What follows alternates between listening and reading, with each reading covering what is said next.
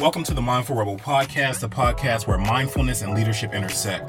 In this episode, we'll talk to Debbie L. London. Debbie was born and raised in Atlanta, Georgia. Over the years, Debbie has consistently maintained an innate passion to help others, with a specific focus on spiritual and emotional healing. This is best exhibited throughout her professional career, which includes psychological testing, counseling children and families, and client interactions in psychiatric hospitals. Transforming with transparency is her tagline because she helps others through being open and honest about her own experiences. She is the author of the self-help book Residue, Surviving and Overcoming Stains of Generational Curses and Soul Ties. Her second book is Your Facade is Showing, a divorcee's perspective on accepting relationship red flags the first time.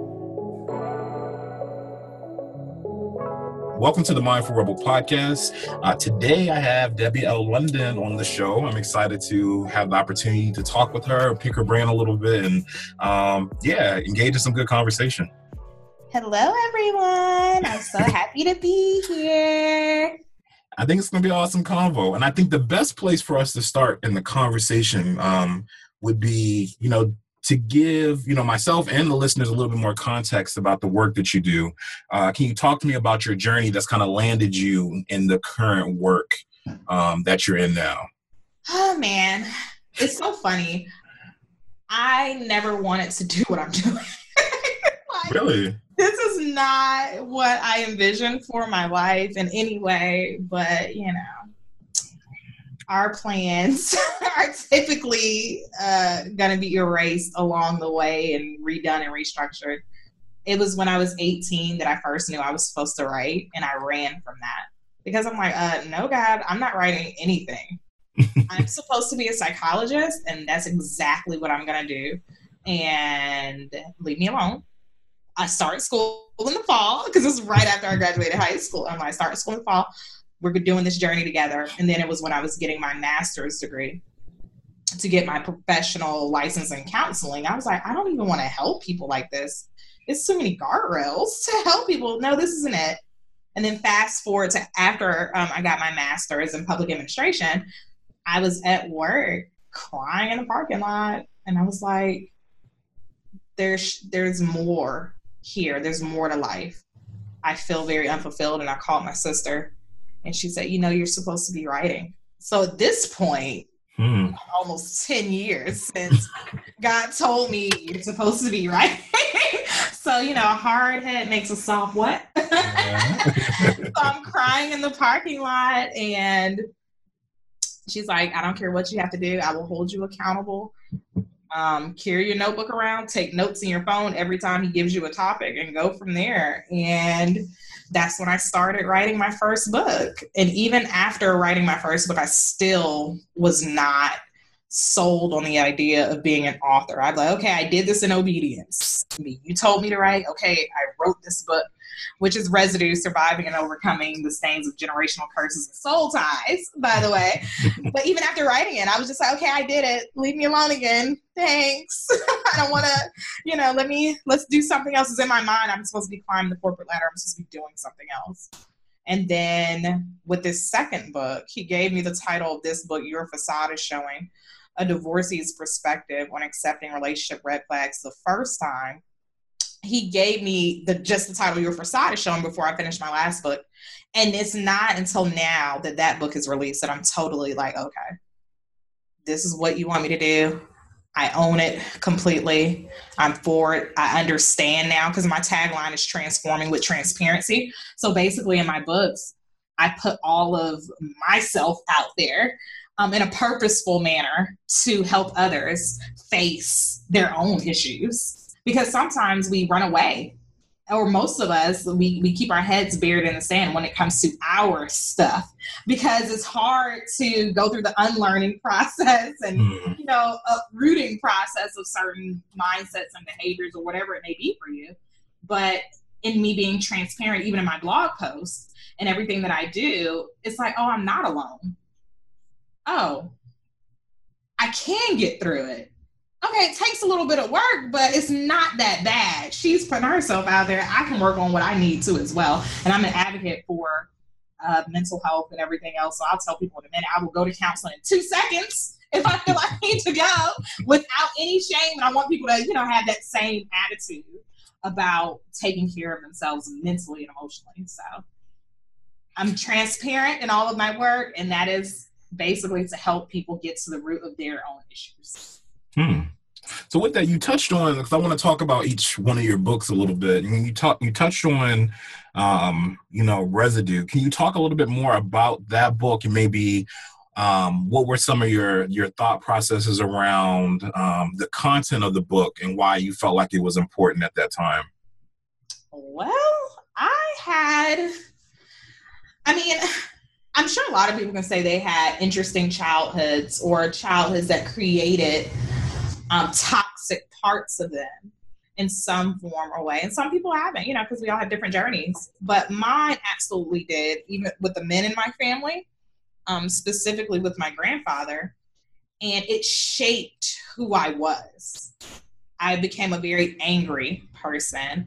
I was a very lost and codependent person because of my upbringing and watching so much mental, verbal, physical, sexual abuse growing up.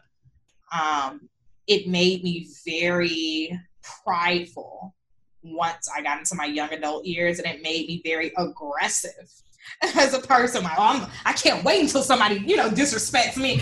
And it got to the point where I had a breakdown after I had my first child, because I have 2 children.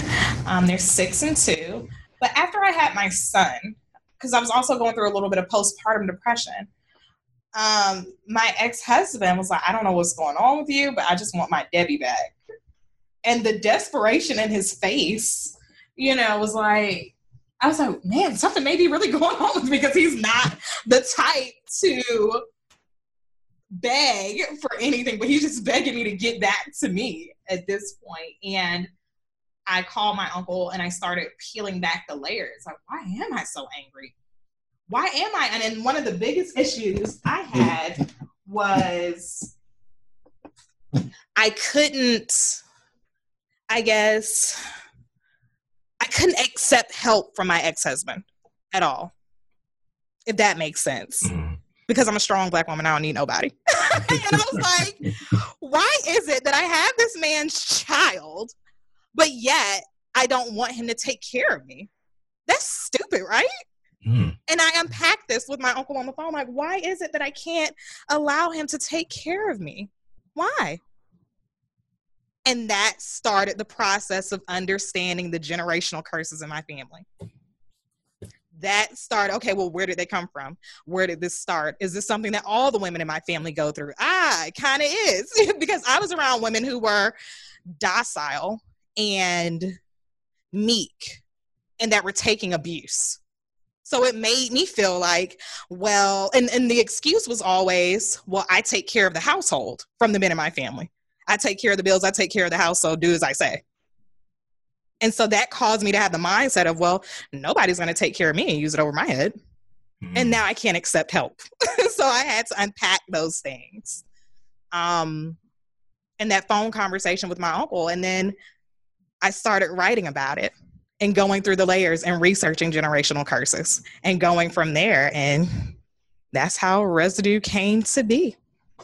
And also, I do want to mention that I talk about the Willie Lynch letter in the beginning of that book. And although a lot of people say that letter is a hoax, if you read it, there's still so many parallels in the Black community and in that letter. Like the strong women and the weak men, the colorism and things like that. And all of those things, not all, but majority of those things I've witnessed in my own family. I've seen the trickle down effect. So I talk about that in the book as well. So that's how Residue came to be. And those are some of the issues that I talk about, because a lot of people that have read that book, they've come back to me and said, dang, stuff that I saw as normal growing up as a child, I realize now is extremely toxic, but we were just taught that this is okay behavior, and it's not acceptable and it's not okay. And I mean, you have me thinking, like, even when I was doing my, my background research and looking, when I was, reading up more about the book, it made me stop, and I was like, well, damn, what are the things that maybe I'm like unconsciously doing because it's been kind of put in me from a younger age? And it makes me really think about those kind of things. And like, is this something I'm just carrying on because I saw this happen so frequently in our family and in my family and those kind of things? So yeah. And it definitely will cause you to do that. It will cause you to be like, huh. Because I mean, even some of the examples I give in my own life, I realize in our community is so many parallels between us, even if our upbringings were different. There are so many parallels that we can draw from each other of, oh my goodness, we have got to undo this mindset. We have got to, unlearn everything that we've learned and then go on a relearning journey. And so, and I think you touched on a really good point there that, I think a lot of times we think about that, and that can be a very tall task, right?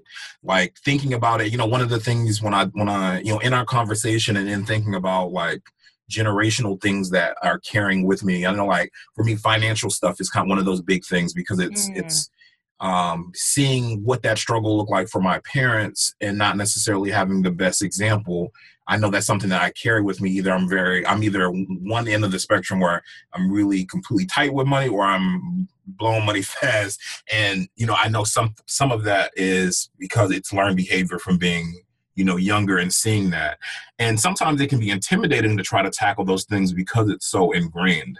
I think, or maybe a question for you is that in your process of writing this book, and then in your process of interacting with the folks who have, read the book and, have dialogue with you about it, what are some thoughts or what's some advice that you might have in terms of starting to tackle some of those issues?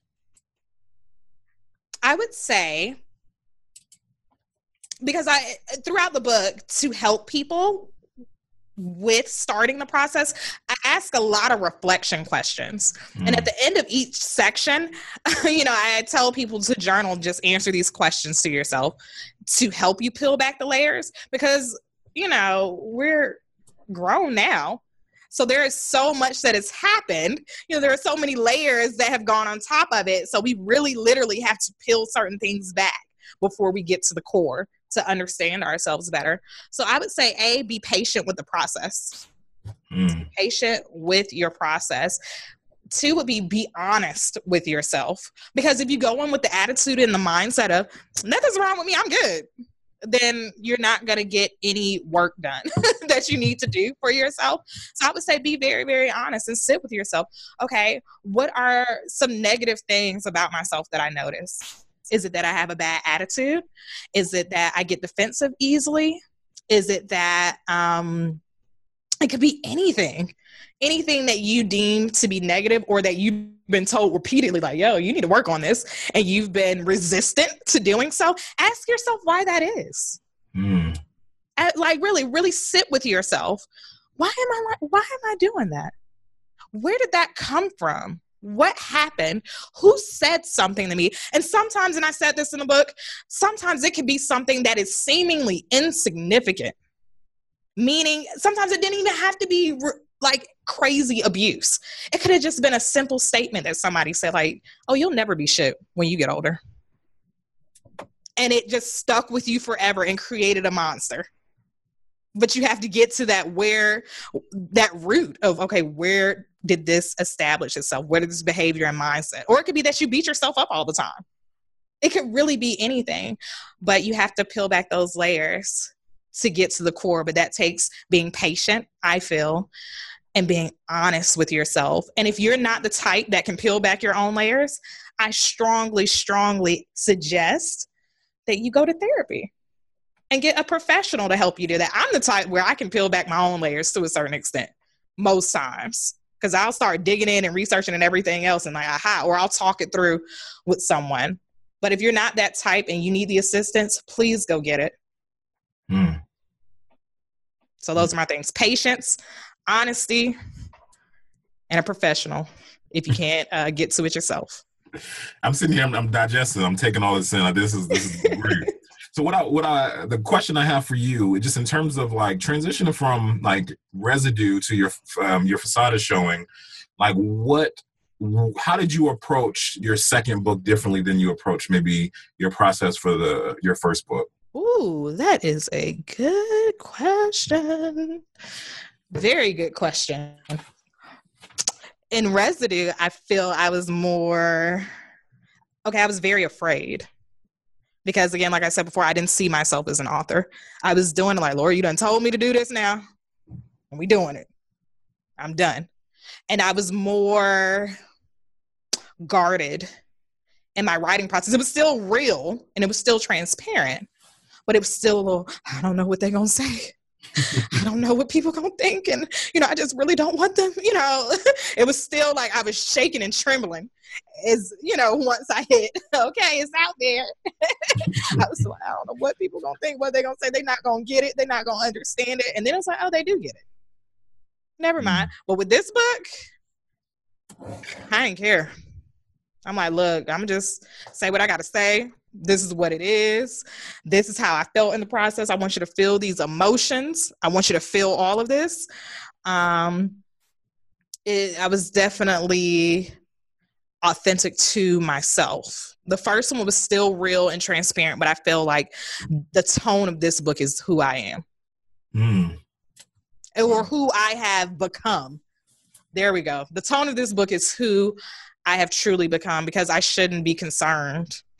When you know that you have a calling over your life, you shouldn't be second guessing yourself constantly. You should be confident in that calling, And at first I wasn't confident in that with my first book. Although the material's still great, it's awesome, it's bomb. But this one right here, it's like, look, I'm an author. This is what I have to share. I hope that you receive from it. And if you don't, it's not for you. And that's okay with me too. Because a lot of times we get caught up and I want everybody to love it. No, if it's not for you, it's not for you. I'm cool with that. I'm not stressing over that anymore, but it's my story and it's my journey. I own it. And I mean, it's helped people so far, even people that are married.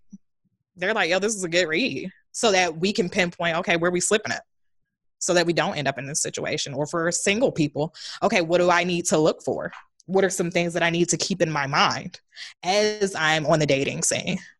So it's really a book for everybody, but definitely I feel like you hear me in a very authentic way, I feel. So with your Facada showing, like, what are some of your takeaways for the book? The first being, please listen to yourself.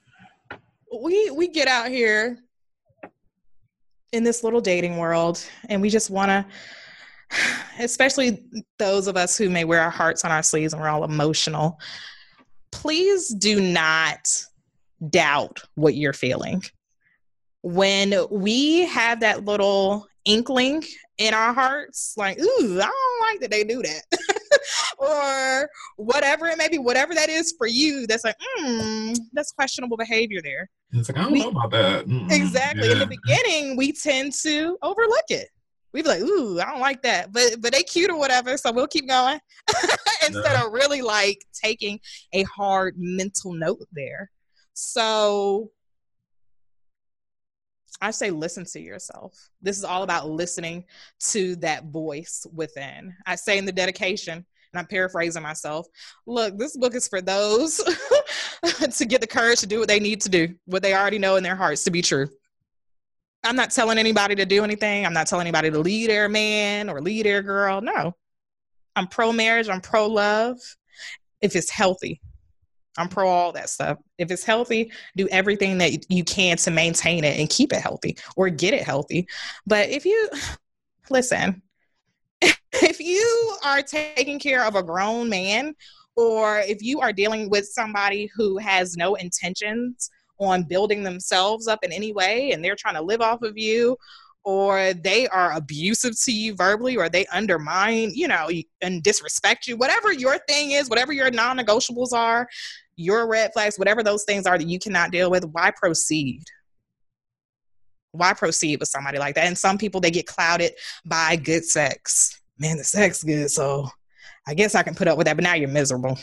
And it's really not that serious. And you can be with somebody that is healthy for you mentally, emotionally, and spiritually.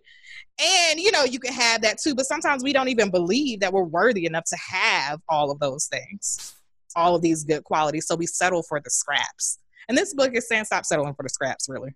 Stop settling for the scraps. Jesus. Yep. Message. Okay. Yeah. So with that, you know, thinking about, you know, your time as an author, you know, walking in kind of in your passion, and kind of your calling with that, what is a piece of advice or something you want to share with other folks who are exploring maybe their passion, particularly maybe with being an author and publishing and writing? What's a piece of advice that you want to give to somebody around that? Well, for those of you who are stuck, like, and I'm speaking specifically to the people who, I know I'm supposed to write a book, but I don't know where to start. You just need to be free writing. And I tell everybody that asks me, some people are like, how in the world are you writing these books like this? How are you writing your blog every week? I'm like, I just do it. But everything I do, I'm also led to do at the same time. So it's free flowing and organic. I don't force myself to write things. However, if you have a book that's been on your heart, I would use different mediums to write and just start writing. Don't worry about an outline because that will stress you out, because things will come together as you're writing, and pieces or that's been my experience. As you're writing, it will come together slowly but surely. You can have like a general vague outline, but overall, I just write.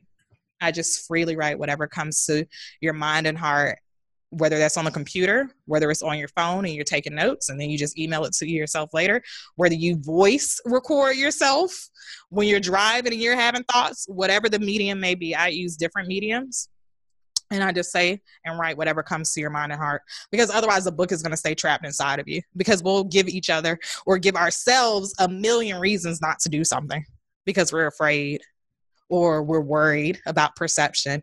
And you just have to get to a point where you just take the leap and do it, because it's not going to write itself. So I say, write. Just do it. Rewrite. Don't worry about the structure. Just do it. Just do it. Just do it. So with that, how do you define leadership? I define leadership as somebody who is not afraid to say, look, I'm in the trenches with you. A lot of people think that leadership is standing, you know, from this high place, dictating and telling people what to do. I don't feel that that's leadership. I feel a true leader will get down and dirty with you and be like, look, this is what we got to do. I'm here, you know, to guide us on that journey, but we on this journey together. I'm going to direct you and show you the way, but you're not alone. I'm accessible. I'm here. Let's do it. I feel like that's what a leader will do. I'm in the trenches with you. I'm not afraid to roll my sleeves up. I'm not afraid to dig for solutions, you know, together. I'm not afraid to make the tough decisions that I will have to make along the way for the betterment of whatever it is that we're trying to do or the goal that we're trying to reach as well. I'm not afraid to hear other people out because my ego is to the side. I will hear you. I want to listen to what you have to say and get your feedback, because we're a collective unit. And we all of our contributions matter to whatever it is that we're doing. And I feel a leader just encompasses humility and grace, but assertiveness and just a beautifully balanced way. So a question, with a lot of your work being around healing and like transformation, why do you feel like it's important for a leader to ensure that they're identifying areas of growth or areas that may need healing for their practice? I mean, if you're not identifying the areas that need it, I feel even if the topic isn't healing, your mindset should always be on evolving and improvement and getting better. Always. And I feel like a leader, not necessarily digging for a problem per se, but always looking, how can we be even better than what we are today? How can we take it, you know, a few steps ahead, a few steps further, just never being comfortable with the current state. Like being content, but not being comfortable with, okay, this is what it's going to be for the next 20 years. No, like, okay, now let's step it up. Let's make it better.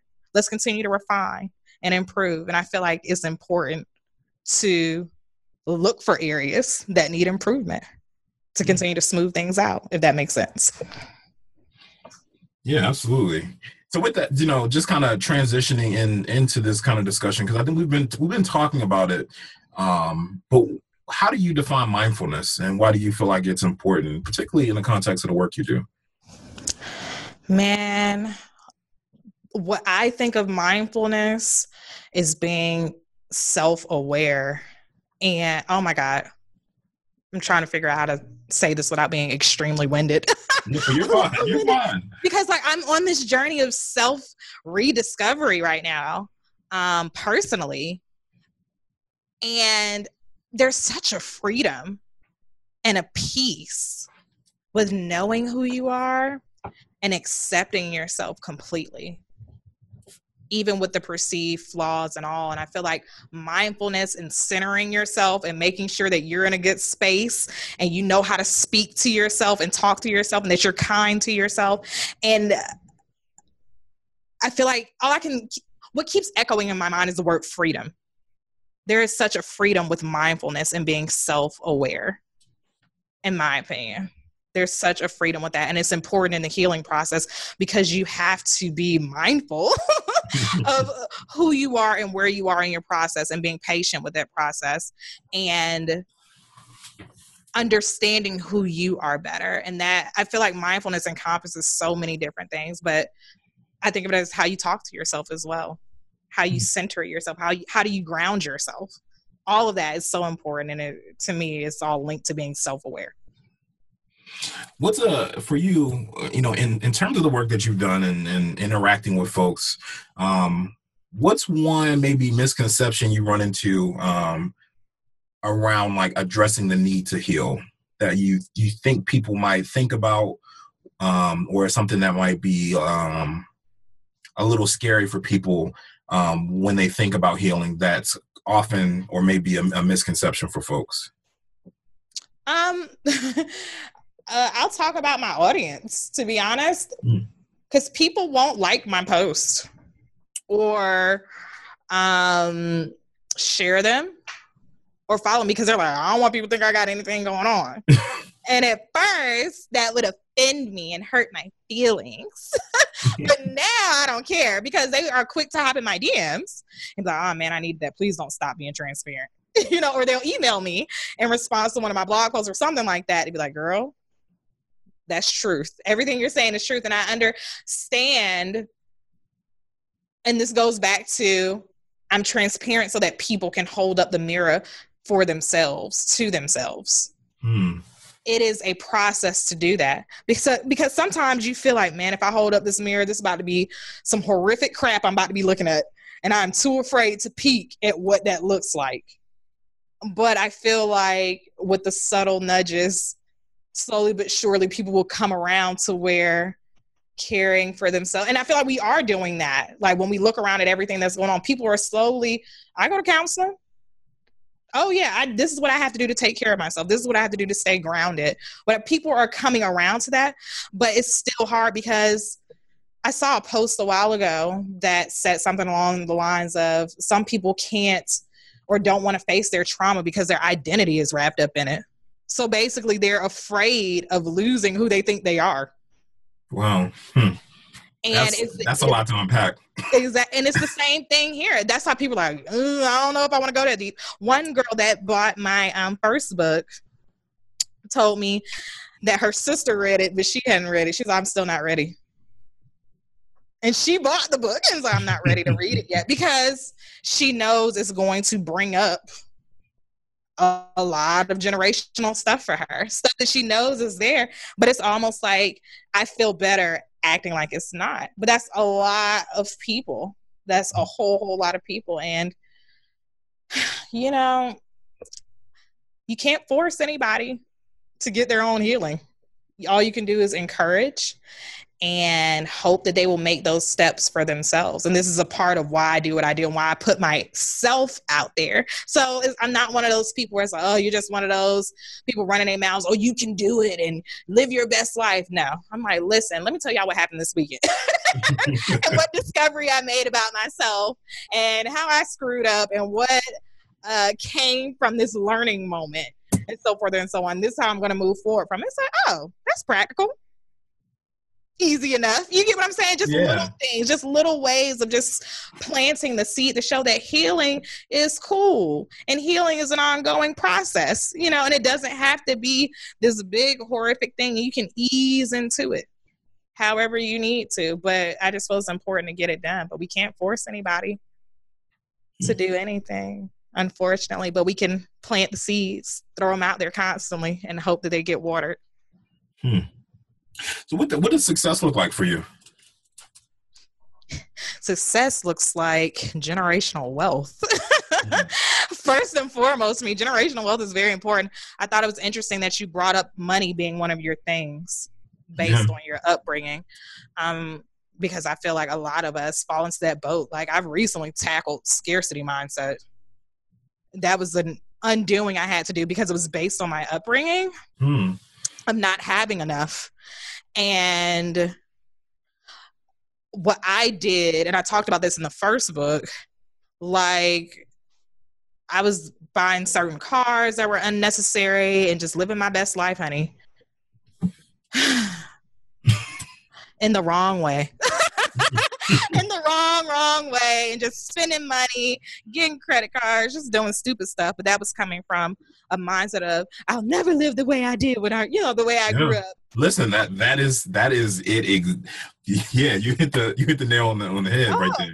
That is scarcity mindset because we feel like we have at that time I felt that I had arrived because I was single, I didn't have kids, I was just doing me. I'm like, yes, I have arrived, honey. And then I realized I was doing that stuff to fill the void of not having access to certain things growing up. But like you said, you weren't taught how to maintain or how to be financially responsible and do the things that you needed to do. So you're just out here going crazy unnecessarily. And it also makes you afraid of never having enough. Yep. When you have an upbringing like that, it makes you so terrified of never having what you need. So you go overboard and you're always panicking anytime something pops up, like an emergency or something. Like you're just always in a state of panic, so to speak. And I've just recently freed myself from scarcity mindset because I'm like, it's stressing me out, first of all, but in this divorce process, helped me finally loose myself from scarcity mindset and just do what I need to do and know that what I am seeking is seeking me because I affirm myself daily. That's another part about me. I love affirmations. I'm very serious about affirming yourself because it unlocks so much mentally. That also can tie back into mindfulness as well. But anywho, I consider success generational wealth because based on my upbringing, I feel that we as a community are not equipped financially in the way that we should be in comparison to other communities. And I want to continue to have multiple streams of income, not for myself, but so my children know that they can do whatever it is they're passionate about, and improve the world as they do it. And then their kids can do it. So it's simply a matter of mom, dad, this is an idea I have, whatever. And I'm like, cool, let's fund it. Let's do it. Instead of, do you get what I'm saying? It's about, it's about pouring into others. It's not about the materialistic, superficial things. When I say generational wealth, it's about having the means to continue the cycle of overflow and abundance and pouring into passions so that people don't feel trapped doing things that they don't want to do. And instead we're nurturing passions. Because I would love to get that started in my own family. What are you passionate about? How can we feed that? Because I watch what my son does now as a 6-year-old. And we see how intelligent, how smart he is. And his father and I were like, yo, we got to jump on that. We really have to jump on that and make and nurture the things that he's interested in. And although it's going to change because he's 6 over time, we want to focus on that. Not go to school, make good grades, do this, do that, so you can get into college. No, we're not taking that route. We're looking at what sets you on fire and how can we feed that and how can we take care of that. So success to me is generational wealth. And then number 2, success to me is helping set other people free.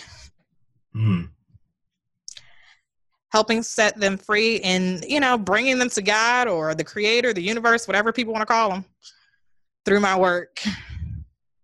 Because I feel like freedom, a huge part of freedom, of course, is mental and emotional, but it's also spiritual freedom. Absolutely. As well. So, yeah, setting people free through my work. Those are my 2. So who's someone in your life that's had a major impact on like your growth and development, and how have they kind of impacted you to grow or imparted? What have they imparted on you that's been so beneficial for you? The first person that comes to mind is my Uncle Chris. When I grew, and he's a judge down here in Atlanta, and as I was growing up, he was always the one. He always kind of say, I'm passing the torch to you. Even when I was really crazy and angry. Because he was the one, he went to law school and all that. He wasn't a first generation college student in my family, but he was seen as like the epitome of what success should look like, And when I was a little girl, he was always the one guiding me and showing me the way. He was like a father to me. And I would say I appreciate him being a good voice, because there were so many negative ones around in my same bloodline.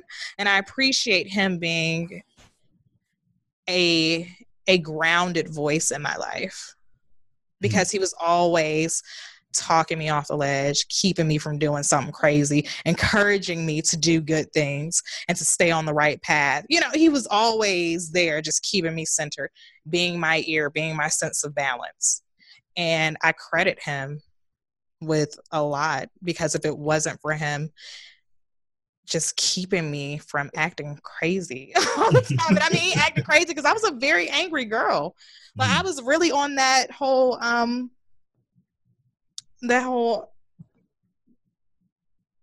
what do we call it? What? Just that stereotype of the angry Black woman. Oh, gotcha. Okay. I was that growing up as a teenager and a young adult. I was her. I was the angry Black woman all day. And he A, kept her tame, and B, he also helped me release her as well. Because my first book would not have been written had it not been for the conversation that I had for him the same day my ex-husband said, I just want my Debbie back. And it hit me, what in the world is wrong with me? Why am I like this? And I called him, we talked for 4 to 5 hours. And from there, it started the process of, it started my writing process without me knowing it, basically. So I just owe him a lot. And his wisdom has just stayed with me for years. So we talked about a person that's had an impact on you. What's a resource, whether it's a book, movie, podcast, TED Talk, I don't know, but something that's been influential to you or in your growth that you might want to share with the listeners? Man, I'll talk about what I'm reading right now. It is a book called A Return to Love by Marianne Williamson. And that book is heavy, man. Really? Yes. She's the one with the quote, our deepest fear is not that we're inadequate. Yada, yada, yada. Yeah. Uh-huh. This is that book. And man, like my girlfriend, me and her were unpacking some stuff a couple of weeks ago. And she's like, girl, you got to read this. And I'm like, okay. I mean, she was like preaching to me about this book. I was like, okay, girl, I'm going to read it because you done said it. Man, she was like, girl, you're going to have to read a few chapters and put it down. Read and put it down. And she was not lying. My first day I started reading that book, I had to take a nap after the introduction. You down like that? Yes, I had to take a nap after the introduction and just let it marinate, let the words soak. I'm like, yeesh. I mean, but it's good. And basically the book is about how we have, it's not a Christian book. I wouldn't say it's a Christian book because it's pretty open spiritually, but basically how the way we have come into the world is not the way God intended. Like we were born with a fearful mindset and to be afraid of everything. Am I good enough? Did I, do good enough on this test? Did I do that? Everything is fear and panic.